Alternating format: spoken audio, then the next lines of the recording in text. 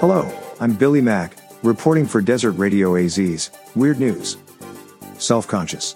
Worried about what everybody else thinks? Up to your eyeballs in debt trying to keep up with the Joneses? You must not be 46.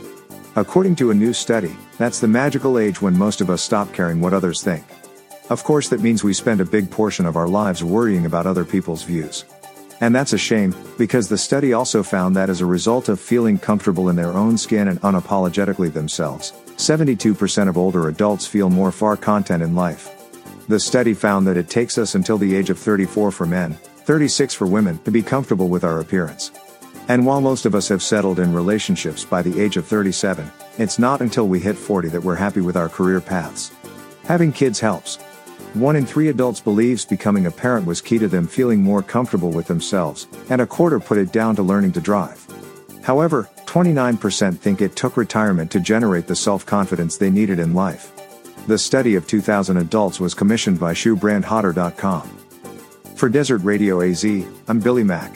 Thanks for listening.